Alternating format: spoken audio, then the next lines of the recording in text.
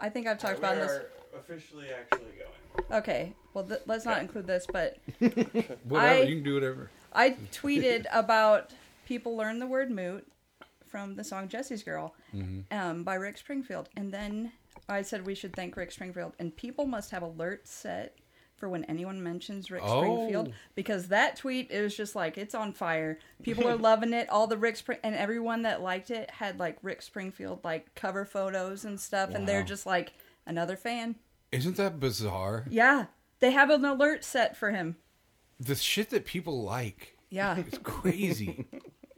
Well, and I mean, they like seeing other people like it. Yeah, because it like, validates good for them. you. It validates Yeah, them. good for us. Are they like fan sites, or are they just... No, they're just people that are... They're just people that really like Rick Springfield. Wow. And they all just kind of, they would share like Rick Springfield news, or else they would have their cover photo be Rick Springfield. See, that's what I like things until there becomes like a subculture. And that's like my thing with vaping now. Like you feel like when I started out doing it, it was, I had a purpose behind it. And I still do pretty much. But now it's become this subculture, and there's lingo. Yeah. And it's like now there's it's this douchey videos thing. Yeah. There's competitive vaping. Wow. People stand. Let's get into that. Let's start the podcast. Okay. That's interesting. Are we just starting the Let's just start it now. Well, do your thing. Okay, people like this banter at the beginning of your head. We got to get back into this competitive vaping after we introduce ourselves. This is episode 42 of the podcast, and I am Casey Prop Comic. I'm Luke the Hypnotist Ritter. Nice. And, of course, our producer. I'm Scott, open mic. Fuck. And our guest today is... I'm Bill, guy that calls people open mic fucks. Just a wonderful, wonderful Facebooker. And this is the podcast, Nothing's Too Weird. Nothing's too weird, sorry. I was late on that. Let's do it again. Do it at the same time like you're on Shark Tank? Let's all do it at the same time. 1, 2, 3. Nothing's too weird.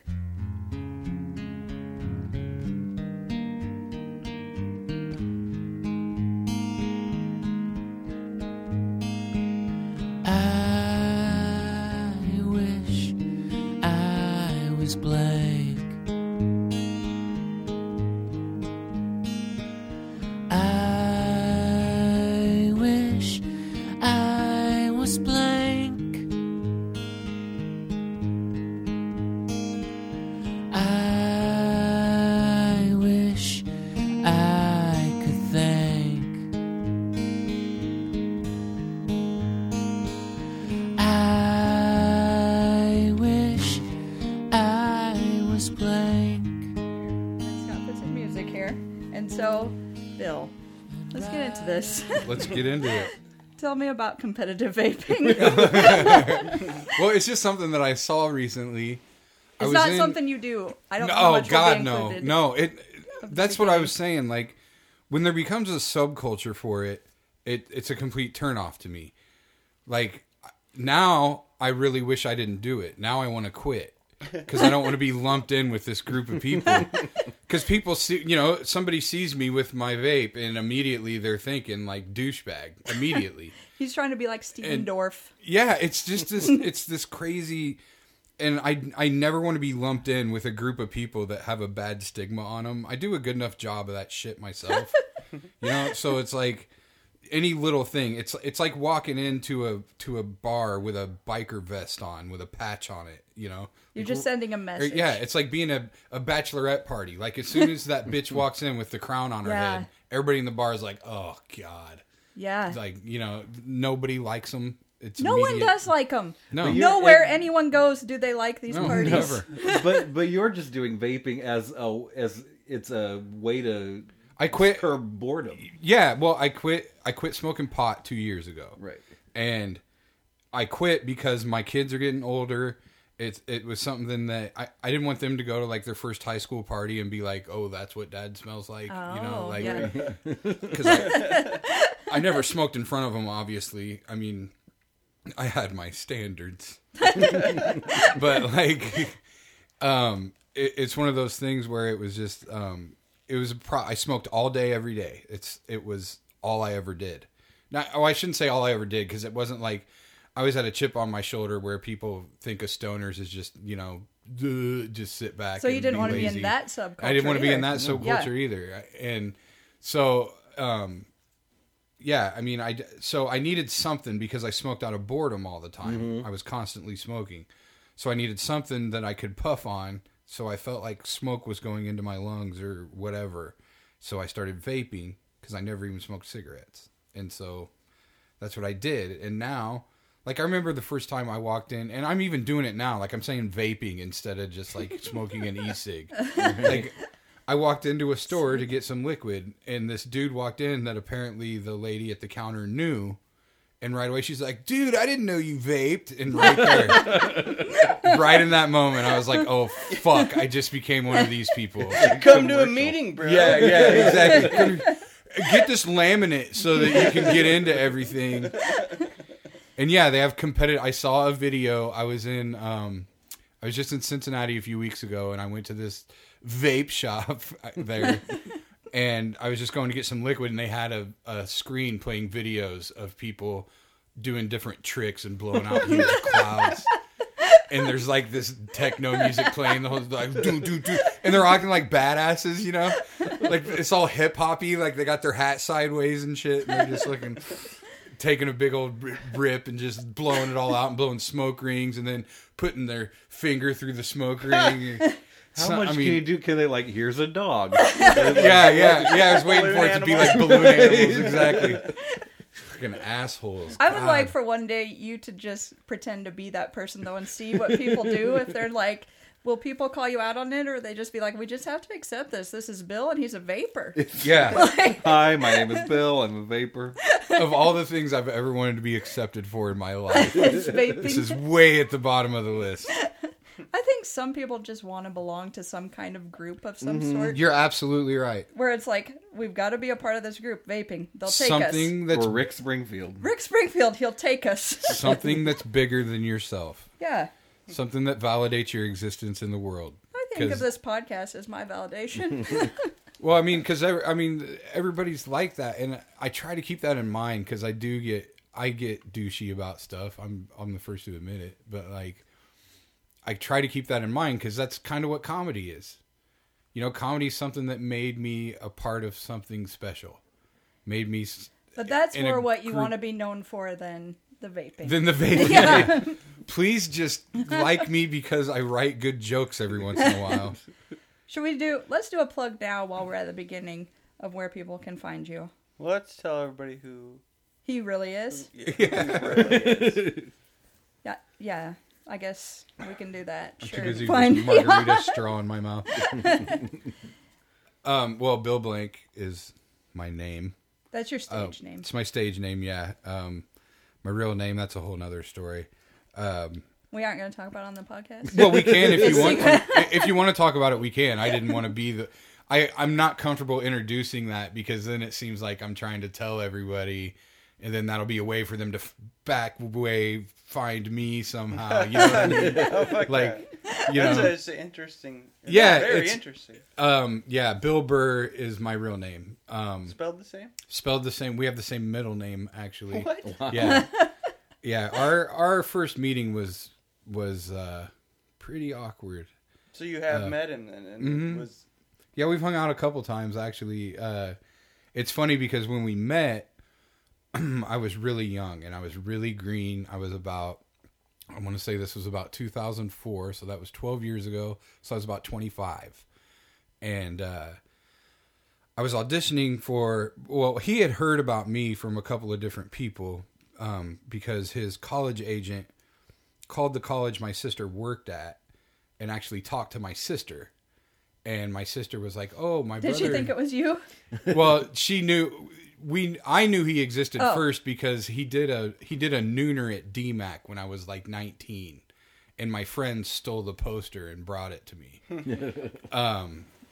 And I wasn't doing comedy at the time. I didn't start till I was 21, but I remember seeing him on MTV when I was 16 or 17, and I was watching this thing and they come out and they're like, comedian Bill Burr, and I was like, holy shit, that's me. And actually, he was going by Billy Burr at the time, and apparently talking to guys from New York, his transition from Billy to Bill was kind of a big deal. It was. Yeah, in a weird. It's weird. Comedy's weird. Yeah. But nothing's too weird. Nothing is. So yeah, he had heard about nice. me. Segue. Thank you. Good job. From his, Let's acknowledge that for a second. From his college agent had told him about me, and then I auditioned for Last Comic Standing in 2004 in Nashville, and I met some New York comics while I was there, and so they had later on told him about me or whatever, and fast forward a few months later, I was going to New York. And we were booked on the same show. So I sent him an email and just told him, hey, I'm the other Billy Burr you've been hearing about. Just so you know, I have no problem changing my name. Like, I knew he existed when I first started doing open mics and stuff. Yeah. But I never thought I would get out of that. Yeah. I mean, my goal was to do it for a living right away from the moment I got on stage. But I still thought it was kind of unrealistic. Yeah. And so... Plus you'd had that name your whole life. Yeah, exactly. And so I was just going by that, not thinking it would matter ever. So I sent him the email, said, I have no problem changing my name, no big deal. You're a headliner, you've been around a lot longer than me. I mean, at the time, he was on Chappelle's show. So, like, people were really starting to know who I can't he imagine was. what I'd do if someone offered to change their name for me. I'd be like, oh my God. Yeah, well...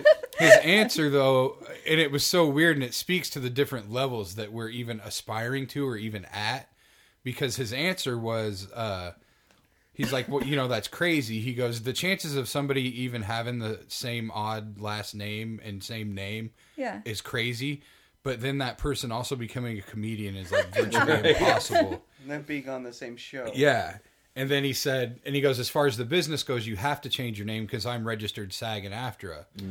And you can't register under, you can't have the same name as somebody else in those unions. And of course, I don't know what the hell he's talking about at the time. Like SAG and AFTRA, what the fuck? Did you pretend to know? Because if someone was saying that to me, I'd be like, sure, right? Yeah, well, I mean, it was an email conversation, I didn't have to pretend. Yeah. It was just one of those things where, and I was just like I said, I was really young and really green, so I thought, like, all of a sudden we're going to be friends or something because we had the same name. Like, I think it's weird that you're not for having the same Bill Burr name. Club. Like, he was all of a sudden going to give a shit about me, Well, I think how he far should. ahead of you was he at that point? How long had he been? He's over 10 years older than me. Okay. So, and roughly that amount. Yeah, I mean, it was, as far as I know, I couldn't tell you how many years he had been in comedy, but he was coming up in New York, so it's a different thing because New York years and other years are completely different. You're on stage so much more often, and you're on TV really early if you're any good, So, there was all that going on, and so anyway, I go to New York, and we meet. There were so many people in New York. There's so many people on the shows, that all the comics aren't there at the same time, and he was basically closing the show out, and I was way up at the beginning. So he wasn't even there when I was on stage or anything. So I was just outside, and he comes walking up the street from the subway, and I'm like, hey, and we start talking, and he told me later on that he assumed when his college agent told me about me that I was like this old guy that was just tooling around the Midwest, and I would just go away. And then when he saw me, he was like, yeah. He's like, oh shit, this is a young guy. And so I don't know if that kind of put something in the back of his head, know, that he at least knew I wasn't going anywhere for a while. And so, we talk for a minute, and then we go inside. And at the time, I couldn't think of anything to change my name to. I had no idea. It was really hard. And so it was like up to the last minute. Yeah. Well, right before I went to New York, I decided I would go by the initials BF Burr because my middle name's Frederick. So that's what they had on like the poster ad. Right. Okay. And so I figured at the time, like, I'll make butt fuck jokes at one-nighters or something. I don't even know. So I'm going by BF Burr, and I go in, and I'm standing at the bar, and I see him a little ways away, like bitching at the booker. And he says I just hear him say, I heard him ask what name I was going by. The booker told him. And then he's like, it's the fucking last name, man. He's like, I don't want some guy that sucks out there with my name. And so I heard that, and I immediately lost all my humbleness and all my trying to be cool, and I got pissed off, and I just kind of went from comedian to man right there. And so I just walked across the room, and I was mad, and I was like, what the fuck you want my name to be, dude? Like, just give me a name. That'll be my name. Give me a name right now. That's my name. And then he was like, oh no, dude, and like shook my hand. He's like, I just don't want any confusion. That's all, and I'm like, okay. So we sit and talk, and he said at one point, he asked me what my middle name was, and I said Frederick, and he's like, get the fuck out of here. He's like, are you a stalker? And I was like, yeah, I'm stalking you. I was like, if I was going to stalk somebody, I'd be walking around New York saying my name is Dave Chappelle. Like, I'm not going to fucking... And then he's like, let me see your license. So we both pull out our driver's license. Both our names are William Frederick Burr. Wow. It was just really bizarre. And we hung out all night. He was totally cool. He's a totally good dude. Great. And he's a tremendous comic. Like, yeah. I have nothing but the utmost respect for him. And he's amazing on stage. He's at a level that we all wish we could be someday. And later on, they went on the Rich Bitch tour after Charlie Murphy did the Rick James stories and stuff. Mm-hmm. Bill and Charlie Murphy and Donnell Rawlings went on this thing called the Rich Bitch tour, where they were just going to clubs everywhere, the three of them. And they came to the Quad Cities in Cedar Rapids. So Bill got me tickets to the show in the Quad Cities, and I went to that show. So you guys did become best friends? Yeah, not quite. Although I was going because the next day I was going to an Iowa football game, and I was going to get him a ticket. He was going to go with me, but it ended up being a night game. So he was performing that night in Cedar Rapids, so he couldn't go. But so we hung out that night, and then after that was when I was like, oh, we're friends now. Yeah. And like we would email back and forth, just random things. But like I said, I was so young and green that like I'd be sending him like career updates and shit. Like, just did my first full week at a real club, like he's gonna give a fuck. Like he should have. Now I feel mad at him that he didn't. I think probably at some point I creeped him out, because then and he also got really busy too. So like I think at some point he was just kind of like, okay, I'm feeling. I think he felt pressured to have to answer my emails. Yeah, you share. So he just ghosted you. It's not like any conversation was initiated by him ever. You know what I mean? You're connected at the Bill Frederick. Yeah, exactly. And so, and so I had sent him a couple of random emails over the years, like when he was on Breaking Bad. I sent him an email congratulating him on being on the best fucking show in the world, and told him he was a good actor and stuff, and he didn't answer that. And then I had emailed about something else later on, and he didn't answer, which honestly I guarantee has way more to do with him just being busy. I bet someone else is reading those things at this juncture. And that's in fact I want to say it was either our last email or our second to last email. He said, I might have somebody doing this for me pretty soon. So there's a very good chance that he didn't ever see him. My friend talks about his brother. He's like, this isn't even him responding to any of my emails. Right. I'm not. Right. It gets to a point where it's just like, oh, someone else is just the movie director guy. Yeah, it's like someone else is just handling your business for you. So I hope nobody takes that story as like I'm bitter at him or mad at him, because I think he's amazing and I have nothing but good things to say. I think we should all get people to answer our emails. Can you imagine? Actually, that'd be nice. I wonder what they would say on my behalf. Well, and he knows Bush, John Bush, who's my podcast partner. He sent Bush an email a few years ago just randomly, because him and some other comics were sitting around talking about different guys from New York that were great, and Bush's name came up. So Bill got online and sought him out and sent him an email and was like, hey, we were just sitting around talking about how fucking funny you were and stuff. And like, you know, just sent him an email. And so I tried to get Bush to, I've tried to get Bush and Bert Kreischer both to help me get him on our podcast so he could tell his side of that story. Is John originally from New York? He's originally from Minneapolis. Oh, okay. But he went to,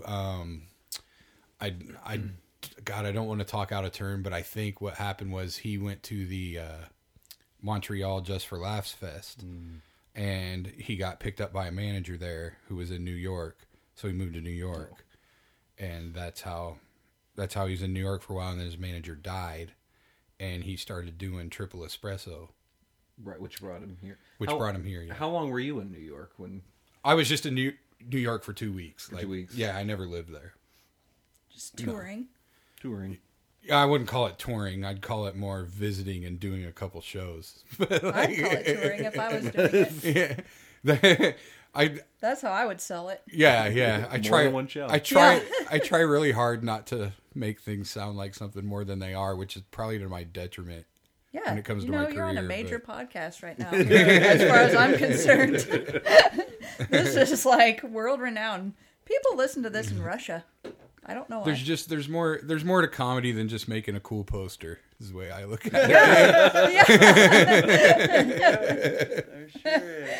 it. The cool poster can get an article written about you, but it doesn't mean you're gonna deliver the goods. Well, I'll tell you. Now what we're gonna move on to is Walgreens, and you don't know this because you probably don't listen to this podcast.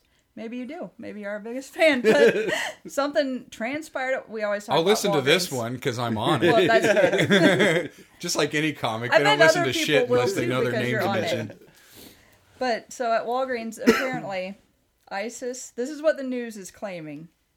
ISIS is recruiting kids that went to Roosevelt in Iowa. They live in Minneapolis now. This kid, and ISIS recruited him, and he changed his name to Abdul Rahim Habil Ali Skeleton. And Skeleton. I think so. And he was Is it skeleton or skeleton? Yeah, like Red Skelton. It might be Red Skelton. Yeah. No, Maybe I mean, he's a really good mime. And so the news is now convinced other people that they're in danger. Their kids are in danger of being recruited by ISIS.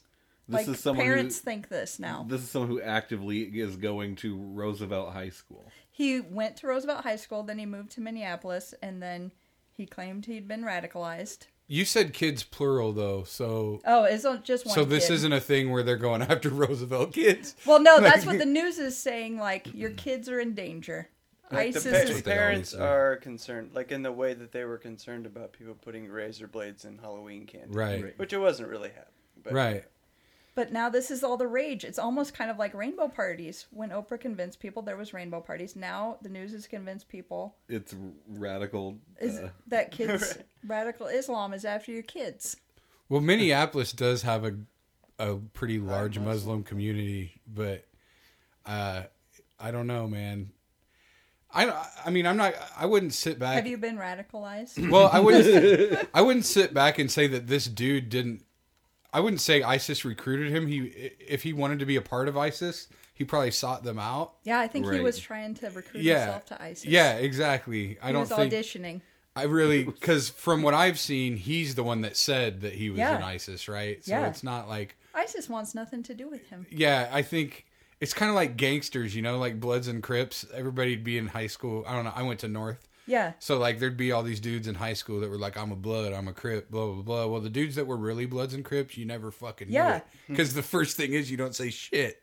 Do these organizations ever take, like, a tally or a census? Like, do we, or is it just sort of a loose, like, to be in ISIS is just sort of a... of their membership. Right. Yeah. I think ISIS would be mad, and they'd be like, "We pride ourselves on being more organized. We sent out. We're not just some running. We're not the bad news bears of terrorists." So yeah, that's what's cool now. take like, that shit to Al Qaeda. Yeah, we have used to meetings. Be cool to be in gangs, like people wanted to be in the Bloods and Crips. Now people want to be terrorists, like they're wannabe terrorists. It goes back to the original thing we were talking about. It's just people wanting to be have something bigger. than themselves. They should turn to vaping. It's really hard. They really should. It would be a lot more harmless. Yeah. Unless they blow up in your face, then you're a suicide vapor. But I think what happens is people, I think there's a transition phase. Like when you get out of high school, you realize how big the world is all of a sudden, and nobody gives a shit about you because either you were popular. Yeah. Like I remember when I was fairly popular in high school, and then I went to, when I was in college, I was playing baseball, so people knew who I was. And that's one of the things that kind of drew me to comedy was because when I got home and I started working, it was like I worked in this factory.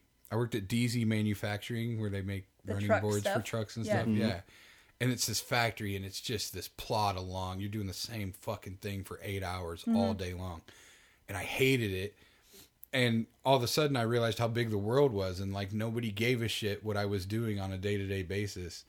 And I was searching for some way for people to pay attention to me, or give a shit, or applaud me again. When I get a base hit in high school, people clapped. Well, nobody gives a fuck when I put this screw into the running board 3,000 times in one day.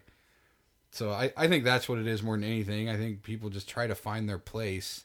Yeah. And they look outward instead of inward. So that's where you end up with things like this. When you were working in the factory, did you sort of go into a meditation where you started to write comedy in your head, or did you?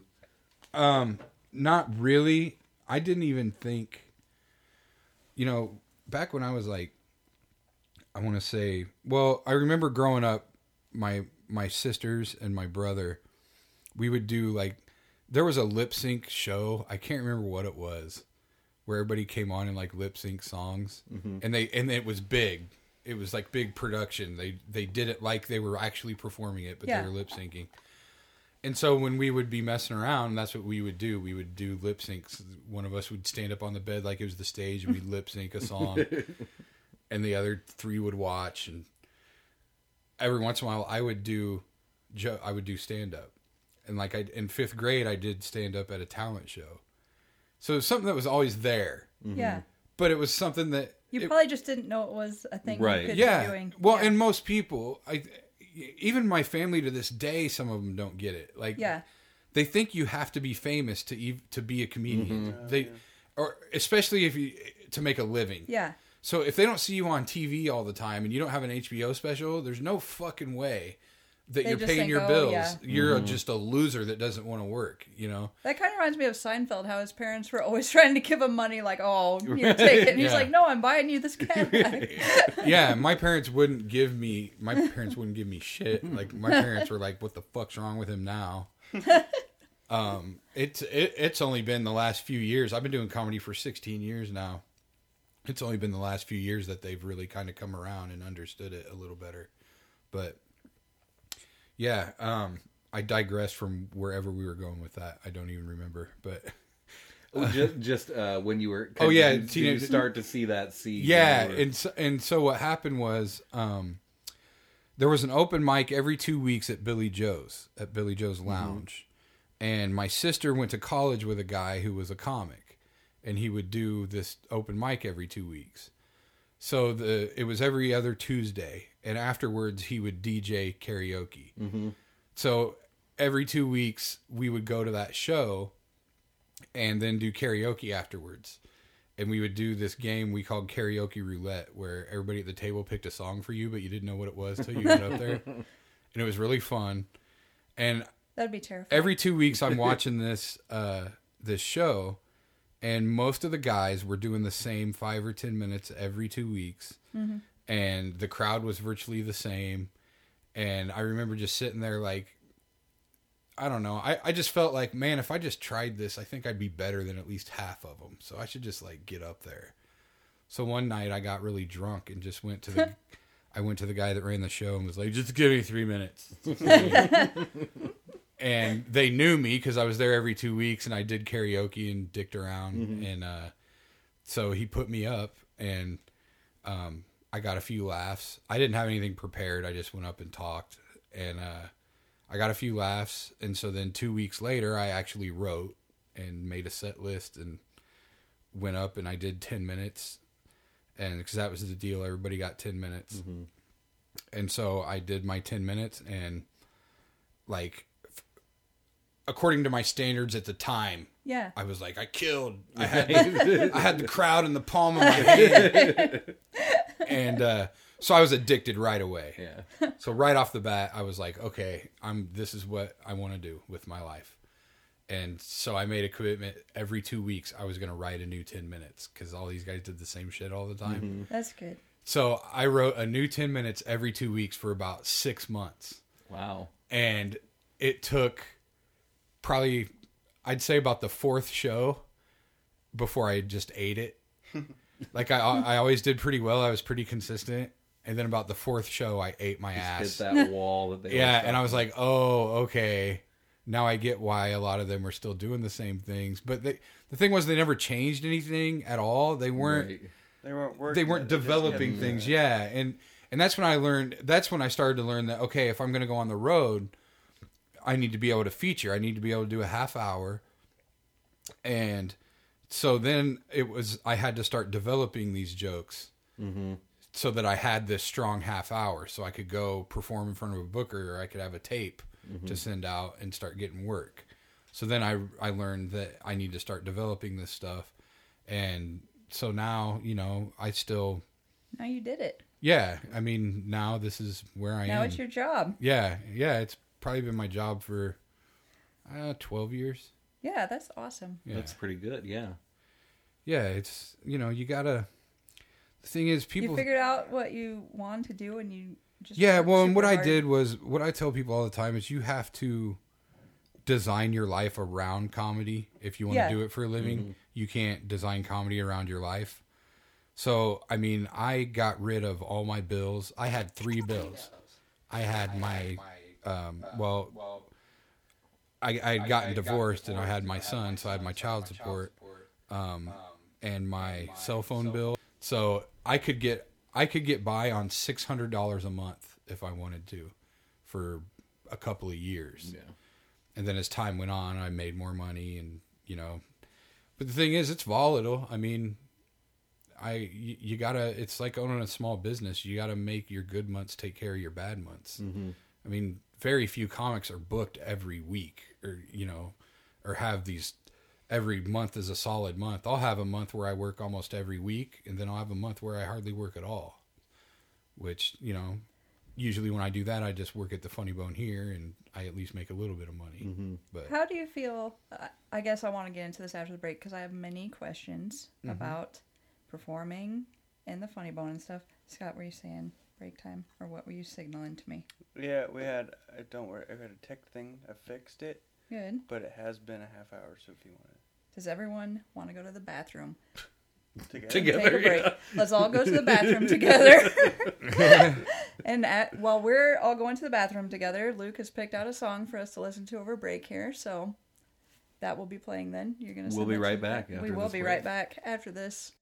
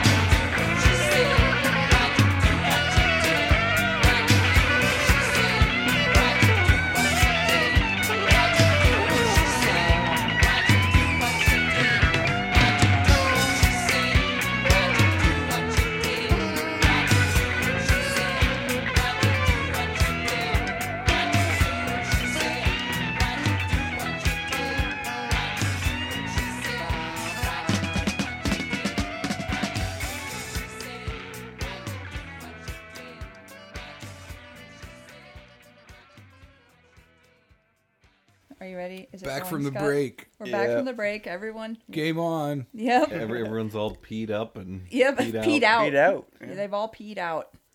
Let's call it peeing out. Peed out. I've got to pee out. So, I want to talk about the Funny Bone. You perform there. Mm-hmm. I'm obsessed with it. I've got a cup collection. A giant cup collection. Well, you'll like this then. I Yeah. have a cup collection of the Funny Bones all over the country. I'm jealous of that. Yeah, because I work for the chain.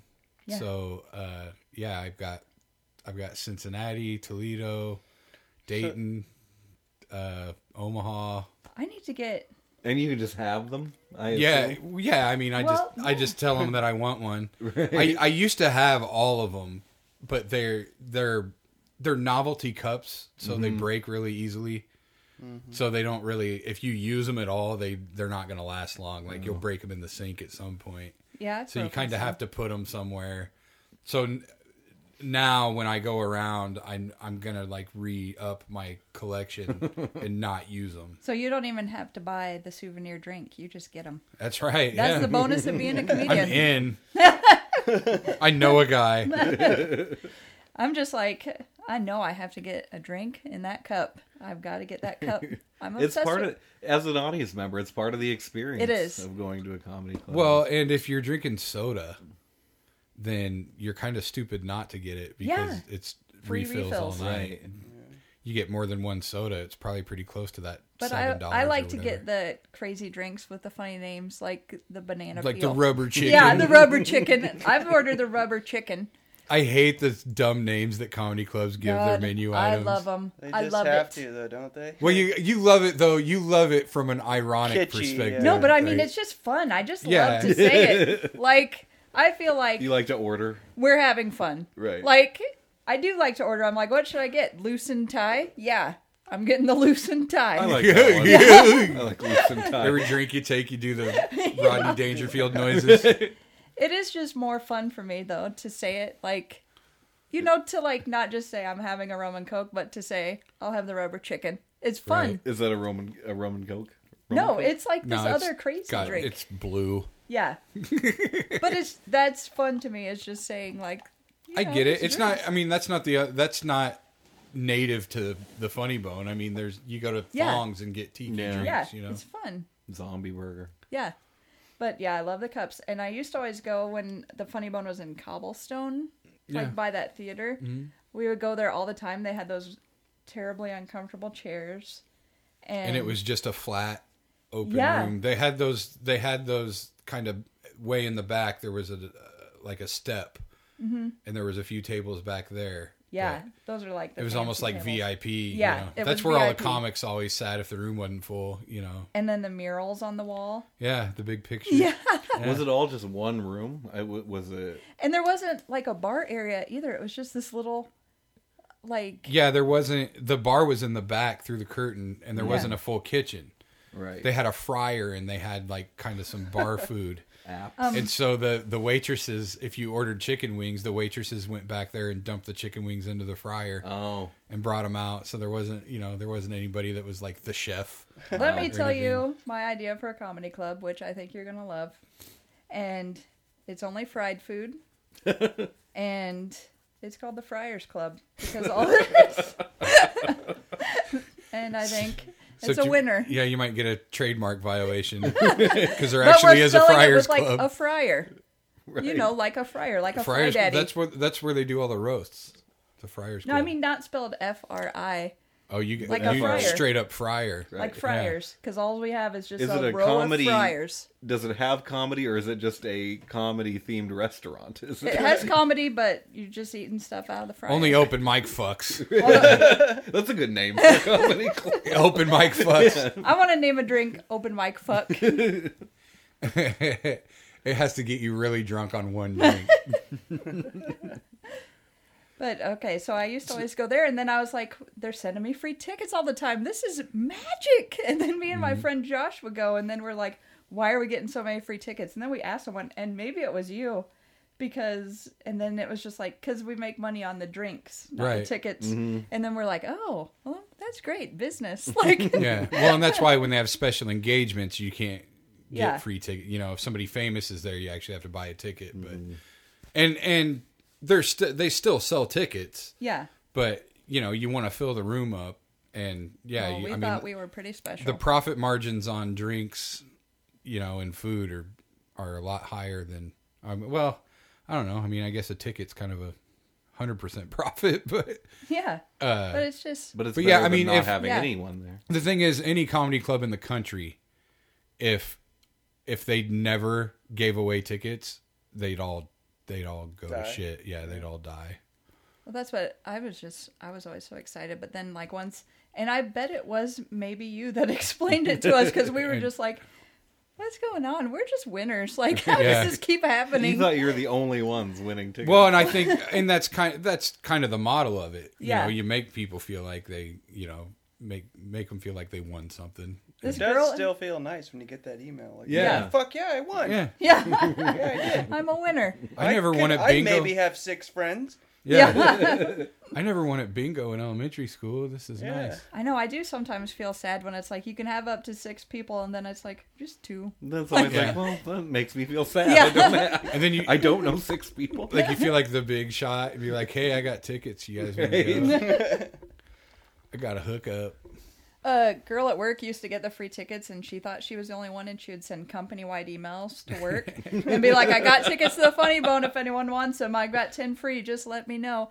And then one year at work, there was like, I don't know, the owners of the company were singing a karaoke song, and they made up their own lyrics, and one of them was, Alondra has tickets to the Funny Bone. So it made it into our holiday party. When they used to send out I don't know if they do the faxes anymore, but they used to send out faxes. Be like, it's Wells Fargo night at the Funny Bone. Sign up as many people as you want and fax this sheet back. So that's your club.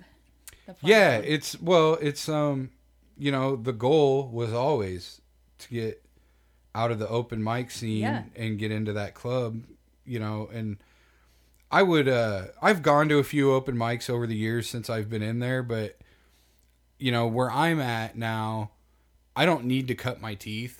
I don't need to just get used to being on stage and those different kinds of things. So it really doesn't serve my purpose to go to an open mic, because most open mics, the crowd is all comics. Yeah. You know, you got 10, 15 comics. It's very rare that there's an actual audience that isn't comics. It's part of why I stopped. It's just like... Yeah, it doesn't really do you any good to present your... Like, I earned my stripes to where I can just go host at the Funny Bone, and I can try my new stuff there, and I'm in front of a genuine audience. Yeah. So I get a really good gauge whether or not that works. You're not going to get anywhere playing to, I'm using an industry term, but like playing to the back of the room, that's where the comics always are, in the back of the room. Is that what that means? Yeah. So playing to the back I of the room? always thought that was a positive thing.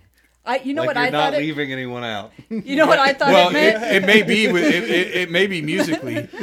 Oh, maybe it's music. It may be musically. Maybe but for I comics, know it as talking to the comics in the background. Yeah, they're the only ones that get it. Yeah, exactly. And so if all you're doing is stuff that makes the guys in the back of the room laugh, most of the time it's not gonna go over with the general public. Right. And the reality is, if you're not famous, you better make the general public laugh. Until you have your own audience, you're not going to work otherwise. But you're skilled enough now that you can do all that in front of a live audience. You can like gauge, a legit. Yes. Hey, is this new thing that I added to the joke working? Right. Well, and it's different too for me now, the way that I write, because you know, it used to be when I was doing that open mic every 2 weeks, I had notes, you know, stuff that I thought was good or whatever. But you were doing different stuff like each week. Yeah. Well, and then, but later on, I started honing things or whatever, or I would throw new stuff in the middle. Like I'd start out with a couple strong jokes, do new stuff, and then have good jokes that I knew worked after that, just so I didn't suck. Like people weren't walking out of there saying Bill Blank sucks. Yeah. If the new stuff didn't work, which is kind of what I still do now, but the difference now is back then, the night before every show, I would go into my office and I would just write. And I would look at all the ideas that I had written down for those 2 weeks. And I would take, you know, each thing and see if it had legs, and I'd write it out. And then if you ever took a speech class, you know how they taught you to make an outline of what you're going to talk about, not write your speech word for word. So that's how I started right away, which was basically just making a set list, you know. So I would make my set list, and what I did was, and this is a trick I'll still do sometimes if I'm like totally committed to just new shit.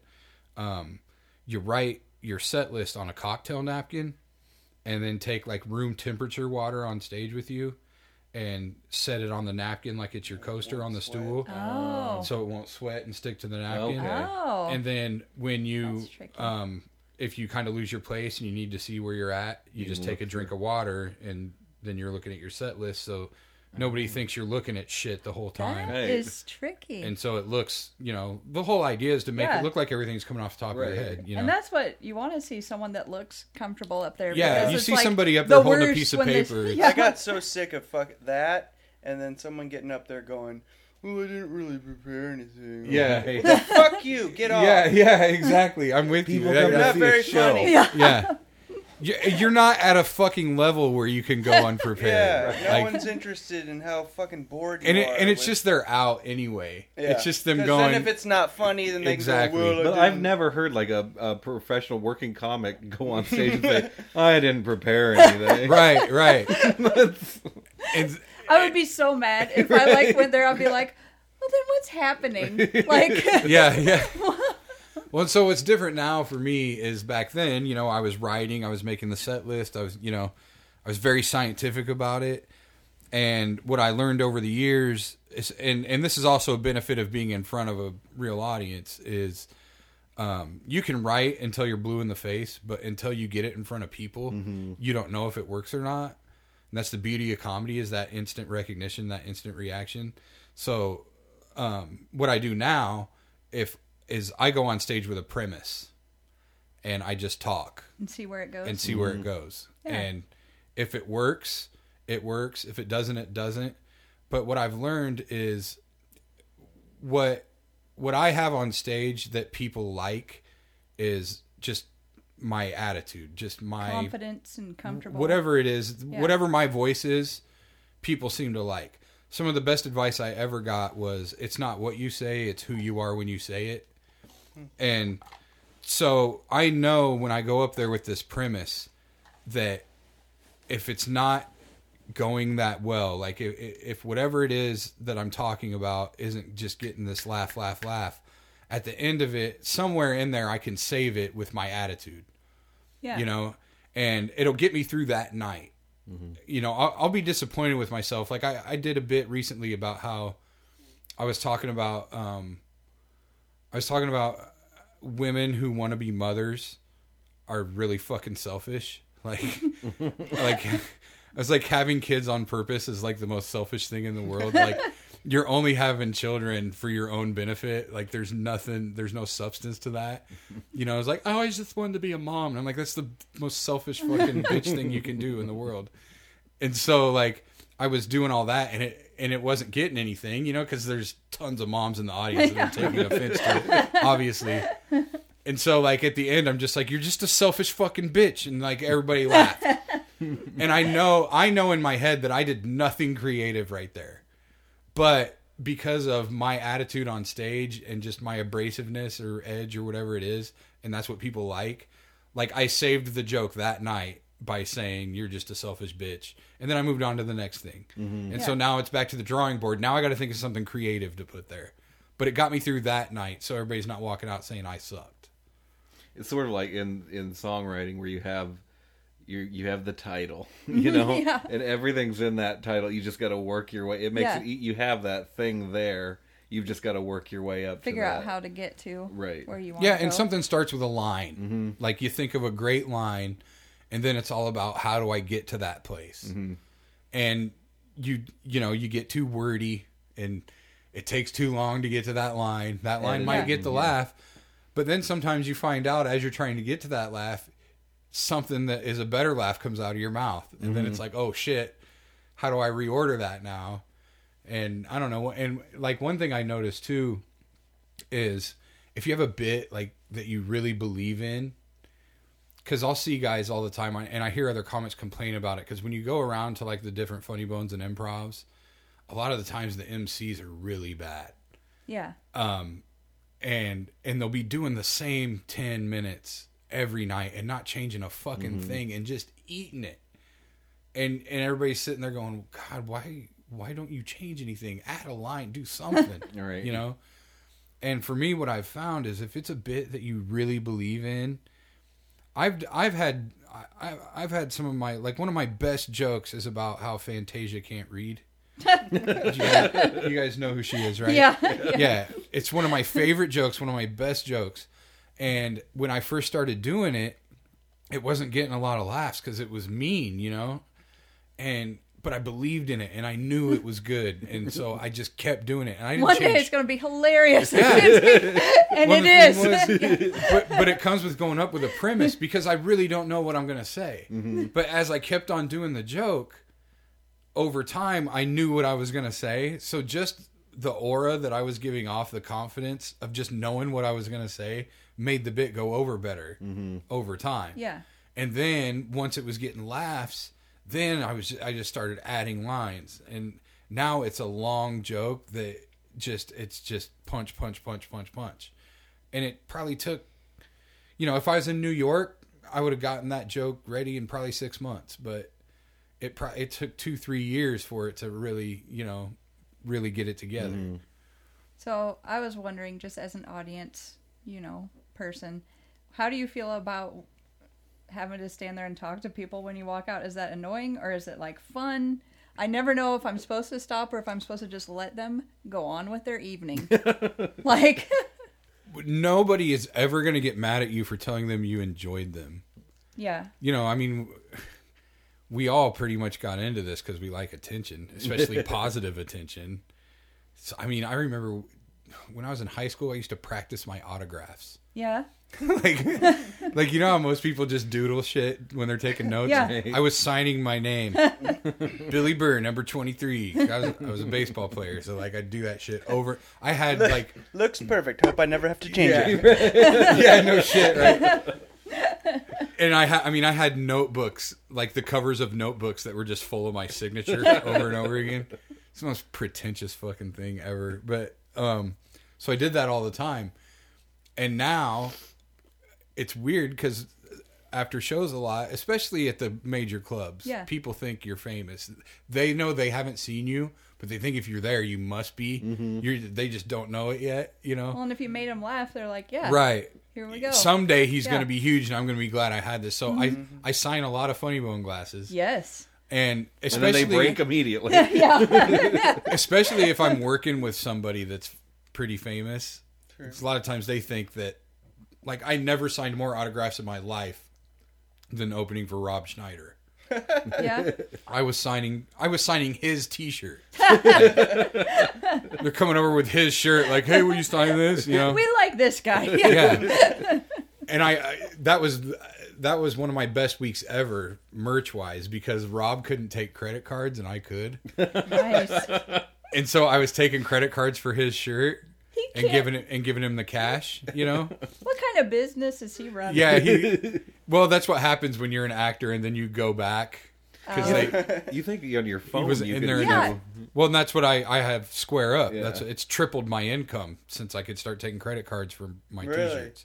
Oh yeah, because a lot of people don't carry cash anymore, Mm-hmm. and so that would be That's their out. fantastic. They would be like, "Oh, I don't have any cash," and if there's not an ATM right there, but even that walk, because it's a total impulse buy, so even that walk from there to the ATM is a lot to ask. Yeah. So now they don't have that out; they just hand you their card, Nice. And they're Rob all couldn't- hopped up on rubber chickens. Yeah, exactly. Because no matter what, tomorrow they're gonna be like, "Did I really just spend 20 fucking bucks on this shirt I'm never gonna wear?" You know what? I never have regretted going to the Funny Bone. I've never gone and been like, I had a bad time. I regret that.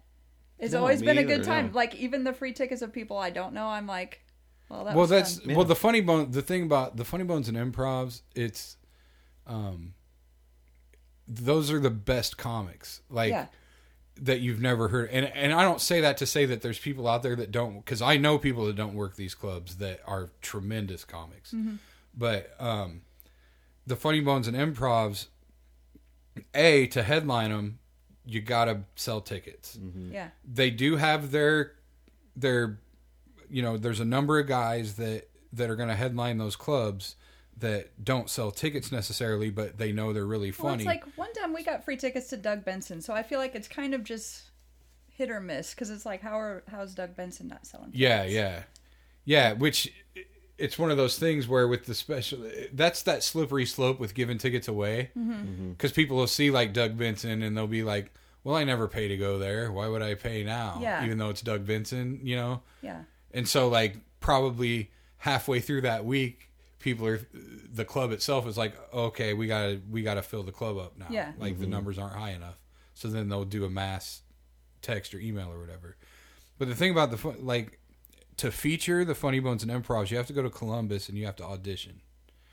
And the manager of the Columbus Funny Bone books all the clubs. Oh. They're like the All headquarters. throughout. Yeah, they're the flagship club. Was that scary? Audition? At the time, yeah. I'd puke. I was well, at the time it was my 8 Mile moment, you know. Yeah. You better lose yourself in the jokes. So like that's when I got that advice though that I was talking about earlier. I was really lucky because the week before I had been working at a club in Ohio, and there was this old guy named Jim Wiggins who got pretty far on one of the first couple seasons of Last Comic Standing, and I'd worked with him over the years a couple of times. Great dude. We all called him Comedy Buddha.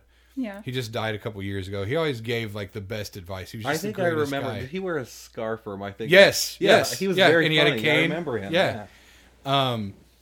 And you know, he was always, you know, Bill, you know, you always make me laugh, brother. I love you.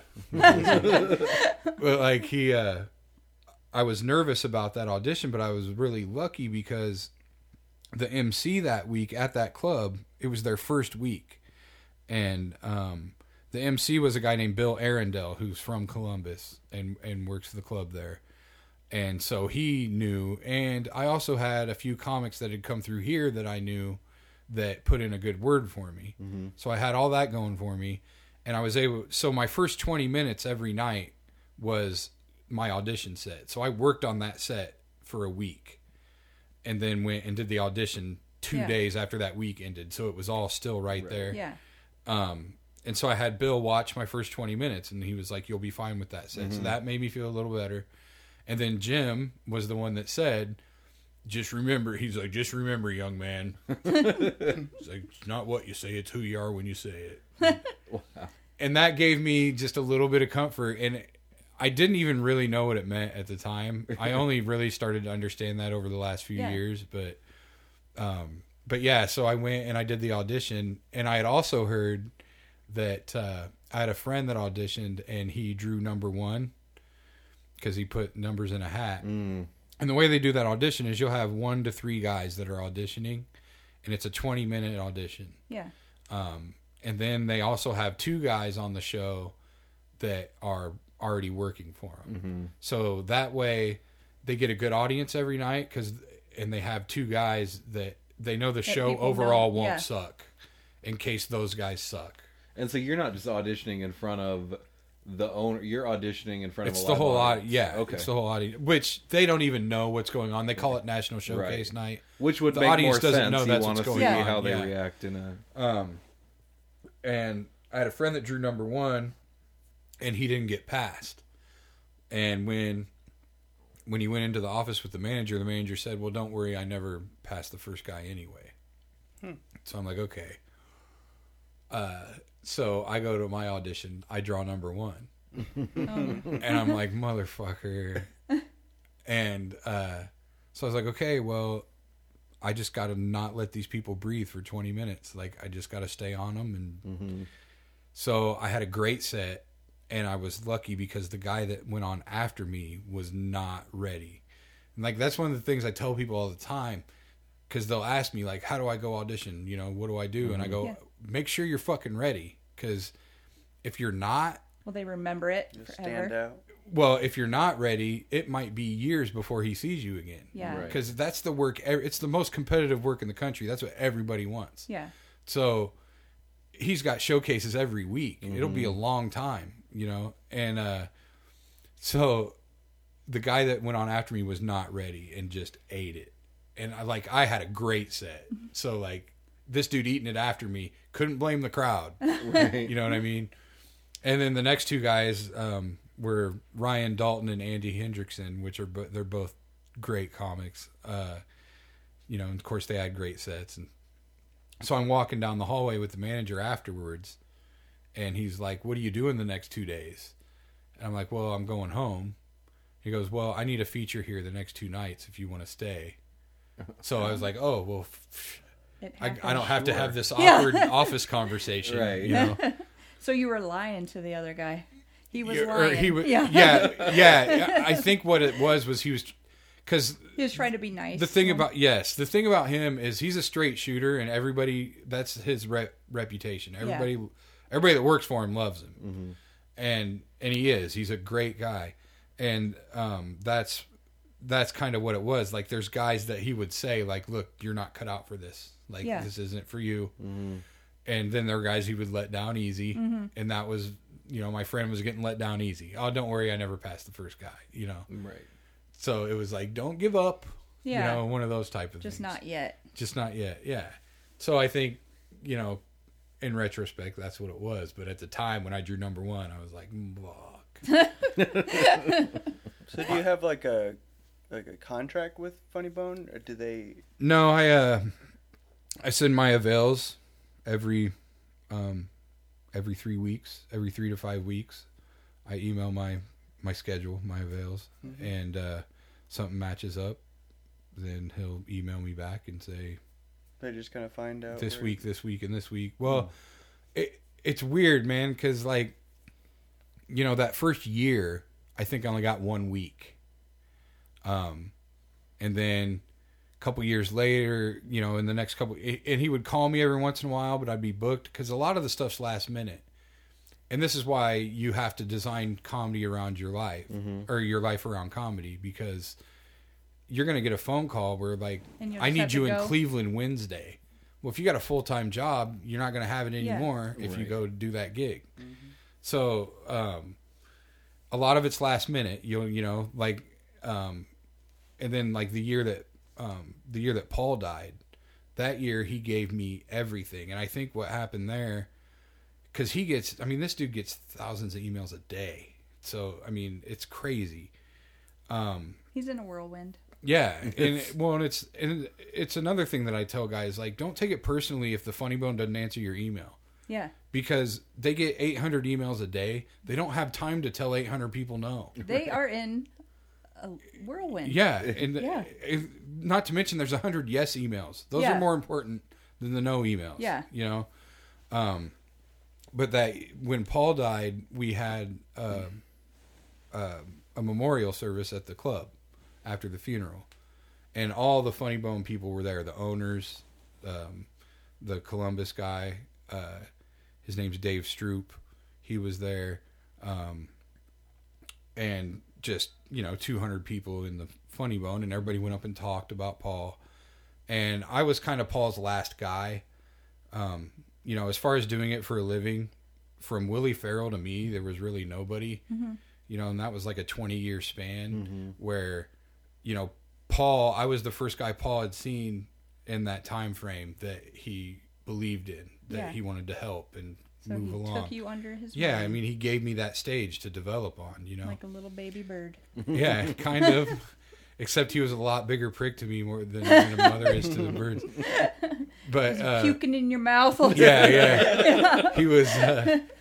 I mean, he was the greatest guy, and he was always honest with me, you know. And he busted my balls. He was just great. You gotta have thick skin for this business. And but that day, everybody went up and talked about him. There was other comics there. There was a lot of people, and I was the last one to go talk. And you know, everybody went up and they got their laughs, and everything was great. Well, I get on stage and I lose my shit. Like I'm just bawling, and like I'm talking, I'm getting laughs through my tears, and like you know, everything. And then not too long after that, he gave me like almost every club that year. Oh. And I think what happened in that moment was I became a human being to them rather than just another email. Yeah. You know. Right. And so ever since then, you know, the work was kind of spotty. I'd get 3 to 4 weeks here, 3 to 4 weeks there. You know, last several years, I still make most of my money off of one-nighters. Mm-hmm. It's only been probably this last year that the majority of my money's come from the Funny Bones and Improvs. But I just opened for Jay Farrow in Columbus in March, and that was a last-minute deal. Mm-hmm. I got the email on Monday. I answered the email, and when he sends those emails out, the first comic to answer gets the gig. Oh, you opened at the Funny Bone or in Columbus? In Columbus, yeah. The first comic to answer that email gets the gig because he's sending it out to all people that he knows. Mass email. Wow. Yeah, and he's sending it out to all comics that he knows can deliver the goods. Uh-huh. So he's not looking for a certain comic that fits or whatever. He knows everybody that answers can do it. Mm-hmm. So the first one to answer gets the gig. Well, I got lucky. Email came at I think 8:05, and I happened to just be on my phone. So like, I answered it at 8:07. Wow. And you need to set up email alerts. It was get up early, people. Yeah. It was Easter week, so there was no Sunday show. Oh, which normally there is. So it was a little less money. But he gave me the gig, and he said, "Well, if you want to come early on Tuesday, you can open for Chris Kattan on Tuesday." Oh, cool. So I went Tuesday. I opened for Chris Kattan. Wednesday I was off, and then Thursday was the showcase night. So that's another surreal thing. I'm one of the people making sure the show doesn't suck now. Yeah. Instead of the auditioners. And one of them ate it so bad. God, it was hilarious. Like, I don't even feel sorry for him anymore. Because I'm like, fuck you. You should have known. Like, and then it was Jay Farrow after that. Well, Saturday when he paid me, he gave me 10 weeks. Just right there. Wow. So like just turned around to his computer, gave me, and he probably would have given me more, but I had already been to a few of the clubs within, because you can only go every 9 months to a year. Mm. So otherwise I probably would have gotten the only ones I didn't get were the ones I had been to since January. You have to go in between each club. You have to have 9 months. Yes. Okay. Yeah. In fact, at one point he goes, "Okay, well, just stay on me about this club and that club." He goes, I gotta give other guys work, not just you. And I was like, I don't see why. No, you don't. Well, and I get lucky too, because sometimes I get to do the clubs more frequently than that, because one little niche that I've gotten is I do a lot of urban shows where I'm the only white guy there. I'm opening for a famous black comic. A lot of the famous black comics want white openers. Why? Because they know that you're not going to say the same things that they say. Oh, okay. But they also want you to kill. Like, yeah. they don't want a lot of headliners, and that's the other thing that makes that work hard, because a lot of headliners, it's in their contract to bring their own opener. So that even makes that work even smaller for features, you know. But I'll get those weeks, and then I'll get the other weeks too, because I can do both. So if I, say he needs, say I just opened for like Chris Porter in Kansas City. 6 months later, Aries Spears is there. Mm-hmm. So they'll give me that gig too, because it's going to be two completely different audiences. So It doesn't matter. And then I've also become friends with some people that'll also just take me. Mm-hmm. Like, I'm pretty good friends with Tony Rock, and Tony will get a hold of me sometimes, ask me if I can go somewhere. Is it kind of like they're taking you under their wing, and are you going to take someone under your wing? That's what I want to know. The wing, the pay it, the pay it forward wing. Well, I've for me, as far as the clubs, I'm featuring the clubs. Yeah. But I'm usually, that's the other thing, is they'll give me the split weeks, which is somebody famous is there, but they only do the weekend. So I'll headline Wednesday and Thursday, and then I'll open for whoever that is. Special engagement weekend. Yeah. So obviously I'm not they'll have local people opening for me, I get to bring my own opener on my one-nighter gigs. Oh. And that's like The putting people under your wing thing. Yeah. I'm obsessed with the wing. Like, So yeah. I have always, and this goes back to what my frustration had been with like the open mic scene here. And I would put it out there that I needed an opener, and you were opening your wings. Yeah, I'm opening, and I'm basically going, look, I'll pay for, if not all the gas, most of the gas. Mm-hmm. I didn't have that. I drove around the country for 5-6 years for $100 a show. Yeah. Not knowing who I was even opening for till I got there. I didn't have somebody covering that expense for me. Yeah. And so like, I'll be like, you'll make $100 a show. You drive, I'll pay for most of the gas or whatever. Mm-hmm. And people wouldn't want to do it and almost 100% of the time it's because it's not enough money, or they have a job, or they have a fucking bitch wife that won't let them. Something like that. And I was like, well, you got to make a decision. Because you can't just walk around here saying that I want to do comedy for a living, but you don't do anything to actually make that happen. Would they really complain about the money? I mean, at that point, I know that seems like... Yeah, I don't get it. I mean, I've definitely put it out, and and I know that I could have used more tact with some of the things I've said over the years. But I stand behind the message. You just were opening your wings. I didn't do myself I didn't do myself a lot of favors the way I put things, but at the same time, like I said, I stand behind the message. And so what I've always rewarded is the guys that want it. I'm not necessarily going to take the funniest guy, because I'm taking somebody that is going to develop, because it's my job to make that a good show, no matter who's in front of me. No matter who's under your wing. But when I see somebody that's willing to go to the extent that I went to, that almost every comic in the country has went to, that's doing this for a living, when I see that much drive in somebody, that's what I reward. Those are the people that I take. Because I'll go at the drop of a dime. Any comic will go at the drop of a dime to get on stage and do whatever. We're addicted to the worst drug on the planet, and that's instant recognition. And we'll fucking drive 15 hours for $100 just to shoot that in our vein, And so when I see, and I get it from a financial standpoint where it's not worth it. Like, you're putting on your own open mic here locally. It doesn't cost you anything to go there. Mm-hmm. You might not be making any money, but you're still getting on stage, but you're getting on stage in front of 15 other comics. Well, I mean, what good's that doing you? At the very least, take your ass to South Dakota somewhere and go into this small town bar and make those people laugh. I just like to say, if anyone's going to South Dakota, go to Deadwood. It's amazing. I've done a show in Deadwood. Done a couple. Isn't that place so cool? It is cool. It's very cool. I just love how it's just down in the gulch. It's called a gulch, and it is a gulch. Gulch? Yeah, it's Deadwood Gulch. Are you sure that's not like a Wizard of Oz thing? No, I mean, it totally is Gulch. Like, I'm a there Christian is woman, but no other word for this than a gulch, because it's a gulch, and you're in it. Well, it's right before Wyoming. Yeah. So and you just you hit Wyoming right after that.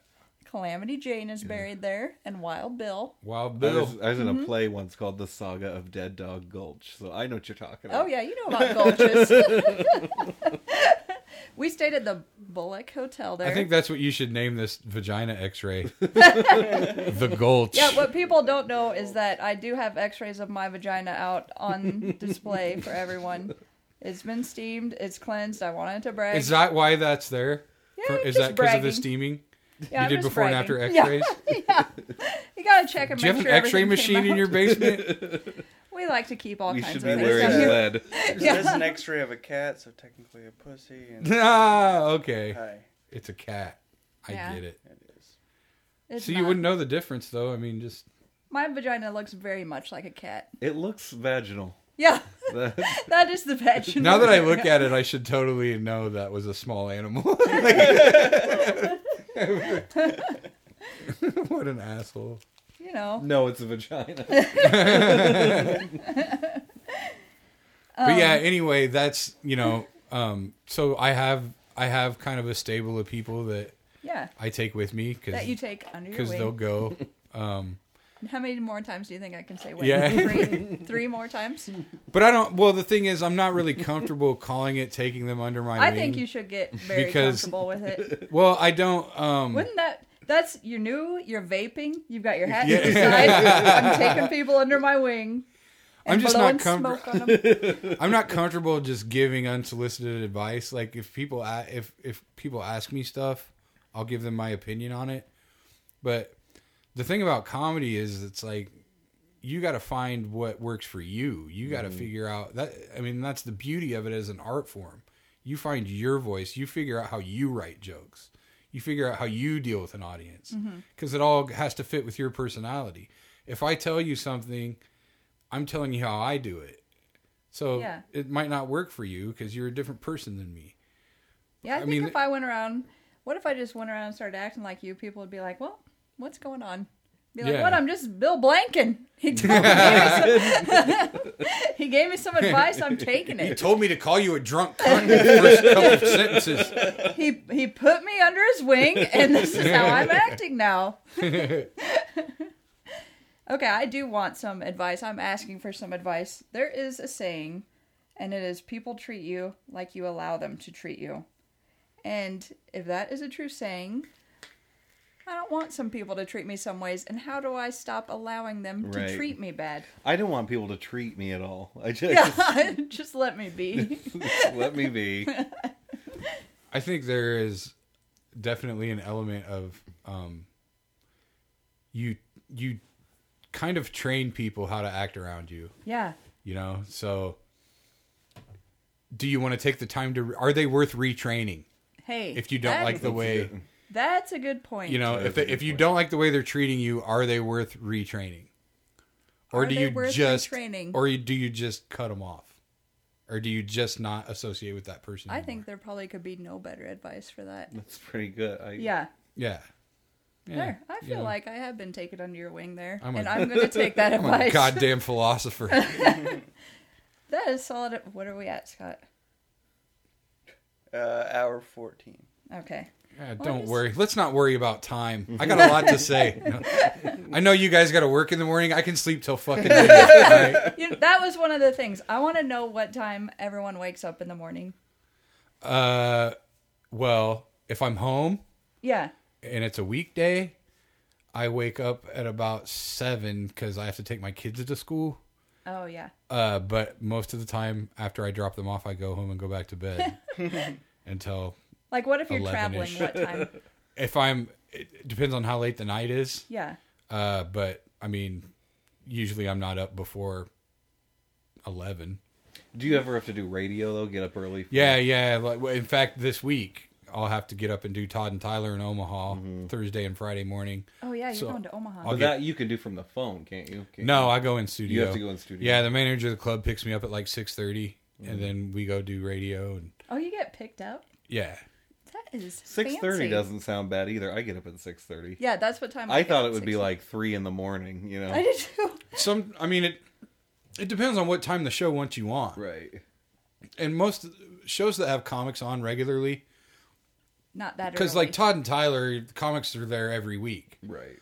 And so you get up. They know. I mean, the show you're there. She picks me up about 6:30, so we get there close to 7. And I'm on the show with them till 10. Is that fun, or is it it's like a blast? Yeah. Them, Todd and Tyler. that is the best radio for a comic to do in the country. They're the greatest, and because you can just go blend in. You just go and you're a part of the show for the 3 hours that you're there. Does it go by super fast? It does, and it's amazing, and they're the best. And because I don't want to do material on the radio. Yeah. There's comics that come from the other side of the coin on that. They're like, well, you're trying to get people to show up. You got to. Well, yeah, and I don't want those people to show up and see the joke I just fucking told on the radio. It's like putting spoilers in like movie stupid. Previews. Yeah, and I mean, I know guys that go in there and do their fucking closer. Like what is wrong with you? And you need to take them under your wing 2 times. But like Todd and Tyler, they discourage material. In fact, they'll call you out if they think you're doing material. Really? They're like, save it for the stage, shit like that. It's amazing. And you just become sort of a third host. Yes.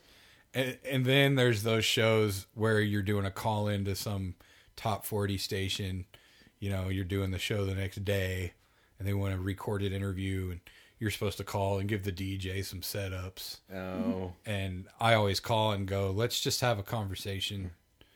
'Cause, I mean, any comic that's worth a shit can just be funny in a general conversation. Yeah. I mean, and to me, I look at it like, I remember, you know, being 19-ish and listening to like Man Cow every morning. Yeah. And when he would have a comic on and it was so obvious that comic was doing material, I hated that. Right. And this is before I ever did comedy. Yeah. Like I was always like, it was obvious they were doing material and I was like, this is stupid. Like just blend fake. in, Yeah. be funny. And so I've always had that attitude for myself when I go on to So, different radio Bill, shows. I hear you vape. Yeah, exactly. So where are you from? I'm from Vape Des Moines, City, Iowa. USA. From Des Moines, Iowa. Here's all my Des Moines, Iowa jokes. This is fucking stupid. So you're married? Yeah. Been married for 6 years. I'll tell you what, my wife. Just fucking stop it. Just talk. Just have. And that's why I love their show. They're amazing. You sit in there and blend in. And I don't know. I've heard that Colleen, the manager in Omaha, last time I was there, she goes, I don't know what you did to endear yourself to those guys, but because every time I'm there, I'm on, and they usually don't have the openers. That's good. Yeah. So yeah, I've gotten lucky there, and I'll headline there every once in a while too. She'll call me like, you know, because Pauly Shore goes home Saturday. She's like, I need somebody on Sunday. That would be a good punk band name. Pauly Shore goes home on Saturday. Pauly Shore got a blowjob in the green room. Want to hear it? Here it goes. Scott, you get up earlier than I do. Yeah. Earlier than me and the dog. Yeah. We get up at 6:30. I get up at 5:30. That's pretty early. You get up at 5:30. Yeah. Sometimes earlier. Do you work out? Yeah. I have to go. I'm a carpenter. So Oh, right on. Yeah. Union? Yep. Had a boy. Well, we're 6:30. We're good. I'm a 6:30 We're at the golden person, hour. There was something in your little. Am I right up about Yeah. butt tucking? Oh, there was something that I thought was. Oh, that I loved. I loved the braces. Yes. The Okay. Bill, we hear you loved braces. So well, they were pretty restrictive until those kids started throwing rocks at me. Then I ran right out of them. And I don't know if everyone felt this way, but people with braces were cool. Did you guys like they were like cool and popular kids? That's funny. I never thought of it that way. No. But I envied them Yeah. because it was cool. something that you noticed right away. Yeah. Right. Like, and it goes back to that attention seeking thing. Oh. Like I was always wanting to be the center of attention, which I discovered in retrospect, but everybody thought that about me back then, and I thought they were stupid. And I was like, well, just because my personality commands it doesn't mean I'm trying, which I wasn't. But there was a thing in the back of my head that wanted to be there. Like I need it. Yeah. Yeah. And so like braces were like that for me. Like I saw somebody with braces and I was like, man, if I had braces, people would notice them. Well, and people could get all different colors of the Yes. rubber bands. Yeah, I had black and gold. I had Hawkeye braces. What? You had braces? Yeah, I had braces Oh, for a Jesus. minute. Did you have braces? No, it always seemed painful. I mean, Oh. I always liked bad teeth. Did you? That always that stood out. That's what you in gravitated toward? Yeah, bad. I liked buck teeth. Yeah. And so I used to try to pretend I would have buck teeth whenever Really? I was meeting new people. It looked That nothing is like hilarious. Just But- stick out your top jaw. Yeah, and it wouldn't work. But I thought it did. Like Lauren Hutton teeth. Well, see, I was always really attracted to Jewel. Oh, and she had bad teeth. Because I You had felt... a little snaggle. Yeah, Yeah. I felt like that made her achievable. I felt like that bad tooth made her achievable. Scott, you had braces, right? Yeah. Oh, you're such a cool kid. Yeah. The couch is full of cool kids. Well, it was an attention thing for me. Like I said, like I remember sitting in class and hearing like somebody come over the intercom and be like, you know, Mrs. Cabetta, do you have so-and-so in class? Yeah. Could you send him to the office? Like, I remember being jealous that wasn't me. Because in that moment, when they said that kid's name, everybody was looking at that kid, you know? See, that's my nightmares, that everyone's, like, if they called me to the office, I'd be like, well, my life is over. Yeah. And, like, everyone's looking at me and wonders what's going on and why. It wasn't always a negative thing. Even if it wasn't negative, I'd be like, why did you do this to me, Mom? Yeah, What right. people are looking at me. And everybody go, oh. Yeah. Yeah. And I'm like, well, this is my nightmare. I totally wanted people to go, oh, because that meant they were paying attention to me. See, you didn't care. It was negative or positive. No, I got in trouble all the time. I didn't care. I just wanted people to pay attention to me. Middle child syndrome, I think. I'm the oldest. I just want to disappear. I was the youngest, so I probably got more attention than I Yeah. needed. Yeah, so you got it. That's a real thing, I'm pretty sure. Yeah. We've got it all figured out. Oh, let's say Happy Mother's Day to moms. I'm saying Happy Mother's Day to my mom. She listens to every single one. Belated. Belated Well, Mother's Day. She was over here drunk yesterday, having a good time, but I just want it to be officially on the podcast that my mom is the greatest person on earth. And Undisputed. Undisputed. She listens to every episode of my podcast. She talks to me every day. She is... Well, then I'm not saying shit, because Yeah. I don't want to dispute that by any means. No, you guys can talk about your moms too. My mom won't listen to this. Okay. Fuck her. Yeah. I'd like to apologize to Bill's mother. My mom will didn't come mean to it. my mom will come to shows sometimes, but yeah, she's not going to seek out a podcast. That's too much work. Do your parents like watching you? They Or do they get nervous for you? Or No, they do now. I mean, it probably took 10 years for them to even come to a show. Really? They came out to my first show ever. Are you Like, nervous? because it was kind of like, oh, this is cute. You know, it was a supportive thing. Yeah. Right. But then when I started like quitting jobs and shit like that, it wasn't cool anymore. So like, yeah, it's funny because I remember about halfway through a comic telling me, I was talking about my parents, like always wondering what the fuck I was doing. And he was like, as soon as you start making money, they'll stop giving you shit. And they did. And he was right. Yeah. Since it's been, you know, I haven't asked anybody for money in years. And in fact, I never did even back then. Cause I knew basically when I took that plunge, I wasn't going to be able to ask for loans. Yeah. Mm-hmm. You know, so And you did it. yeah, so far, you know, like I said, Did you have day jobs for a while? mm-hmm. What did you do? Easy. Well, I had the factory. Yeah, that was my Yeah. first real like full-time job. And then I worked for my dad at a warehouse till I was about 25, 24. And I quit that job to do mortgages because As What- you do. yeah. Well, that was when the subprime market was big, you know, and you could refinance people with bad credit and Yeah. cash them out to pay off their debts. And Is that when you were writing for Juice? You were doing Juice blogs for a while, right? yeah, I wasn't doing mortgages then. No, No. it was all comedy by then. But I started doing mortgages just because it was my transition, because I could do that over the phone. Oh, Because I was just an originator. yeah. So like I would sell the loan. I paid somebody else to process it, and Yeah. I paid a lawyer to do the HUD work and all that. So I didn't have to do shit once I sold the loan Yeah. and locked in the rate. Right. So I just sat back and And made they the were money someone after else's that. problem. Yeah. So it was something I could do over the phone. And then it just so happened, right when that subprime market went to shit, I had just enough comedy work. So it all just kind of flowed together and worked out. And I still do stuff every once in a while. Like my dad still runs the warehouse I used to work at. Or actually, no, it's a different company now. But he'll get a hold of me sometimes when I'm in town if he has like a special project or something, or Yeah. he needs somebody to drive a forklift for a day, something like that. I'll go do it because what the fuck? Why not? Yeah. Also, my mom drives a forklift. Does she? She can. She works in the office and does, payroll, answers Right. the phones. But also she can drive a forklift. If someone drops off something, I'm like, that's my fucking mom. She's awesome. Yeah, so I mean, I don't, because I mean, the thing is now it's just something it's money I can wipe my ass with. I'll just go.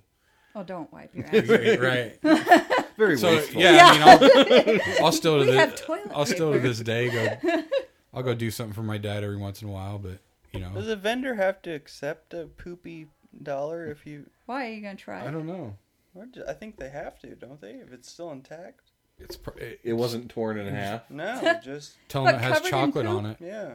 That's terrible. My Snickers melted on my dollar Ugh, before I gave it to you. no. I don't think they have to accept it. No one should I have to think they accept do. poop money. Well, I don't think they have to. All right, fine. We're going on to plugs then. all right. Talking about poop money. First, I want to plug poop money. shout out to poop money. No one do that to people. I just Gross. bought a domain name. Poopmoney.org. .org. It's got to be .org because it's a nonprofit organization. We're not messing around. We're not trying to scam anybody. Yeah. It's about the poop. So, okay, we're all doing plugs, so everyone get ready to plug something. I'll plug my things first. Okay. Well, you've plugged how great your mother is. Yes. So. I like to plug my mom again. Ugh. Ah, I didn't mean it like that, Scott. For God's At a sake. point. That's what happened with the rest of the kids.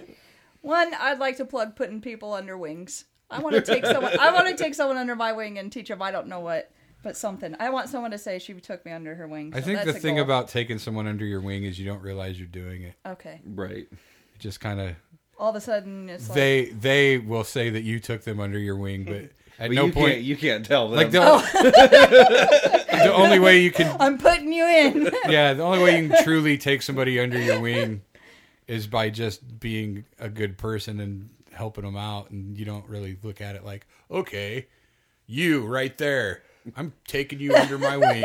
Come on this journey. Like, I think you just want literal wings. I do. Yeah. So you can grab people. I do, and I want to put people under them and just caress them with my feathers. it's like if I go somewhere with Tony Rock, I always call it the Ride the Coattails tour. See if you ride the wings. Or Casey under wings. the coattails. Yeah, under the wings. All right. Also, get your hair cut by TJ. He ran into Jamie, who's a listener, great person. So go get your hair cut, TJ Spurgeon. He'll make you look very fancy. Also, We of can course- barely walk out of here without signing autographs. With I know. fans these I days. know. It's just Jesus. Also, It's so nice you're not annoyed by it. No, Yeah, I'm a real down to earth guy.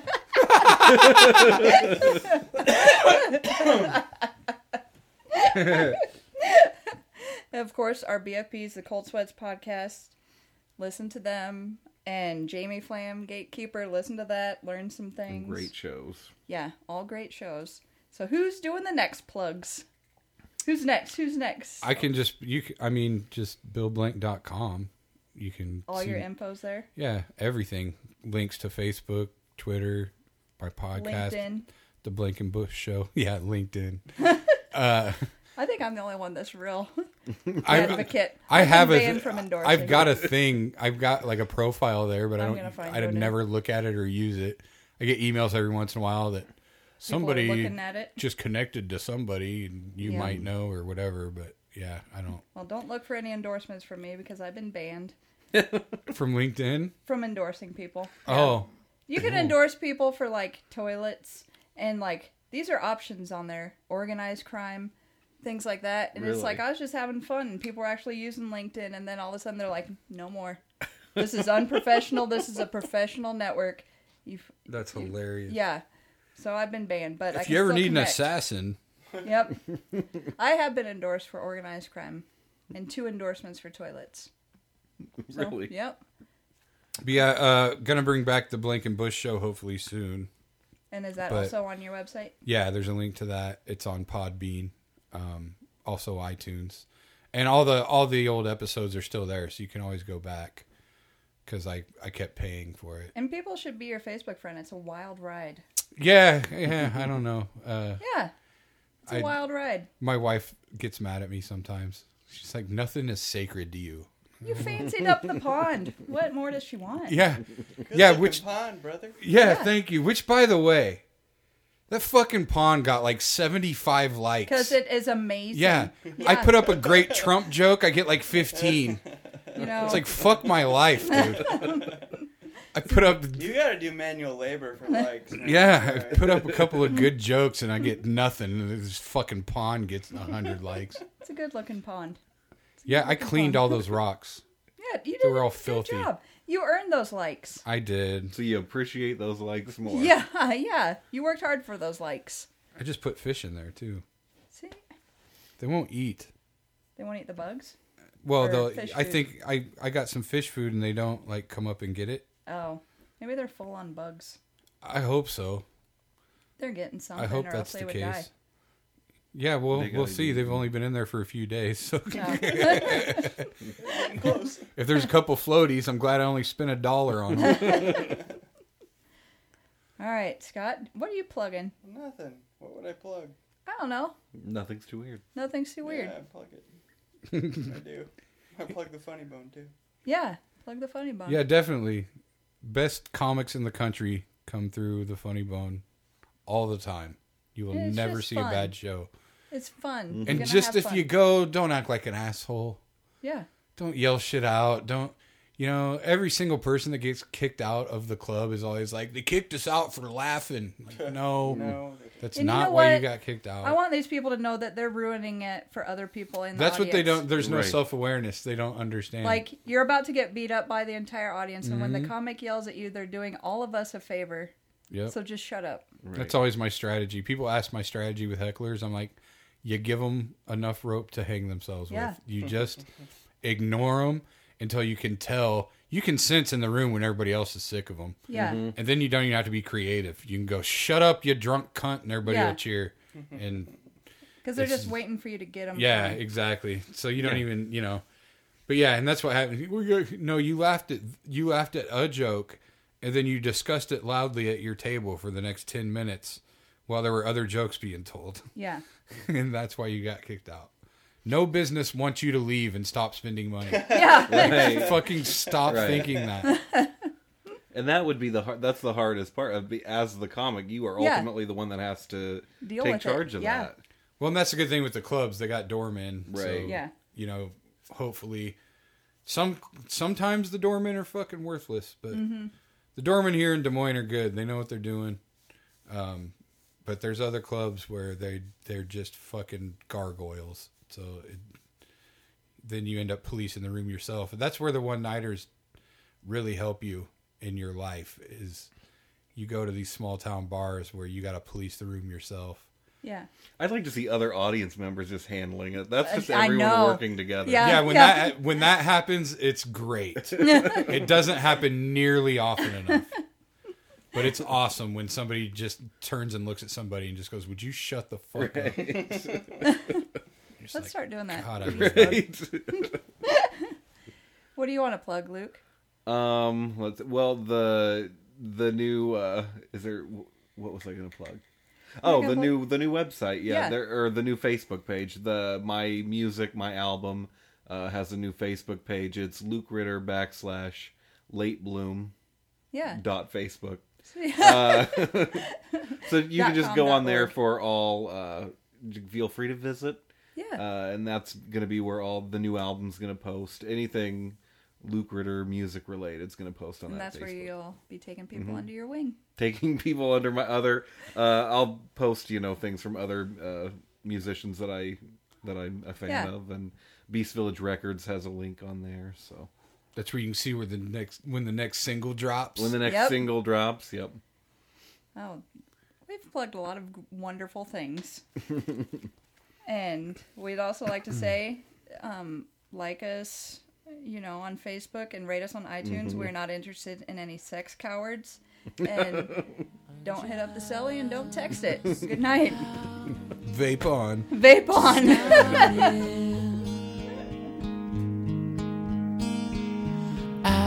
I wish I was blank.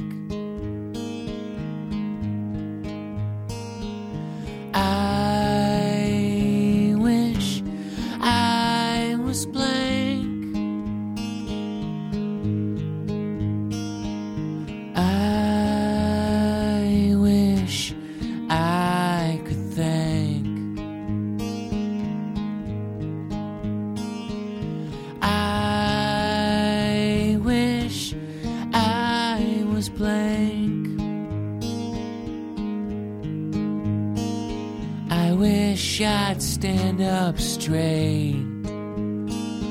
I wish I'd said things different.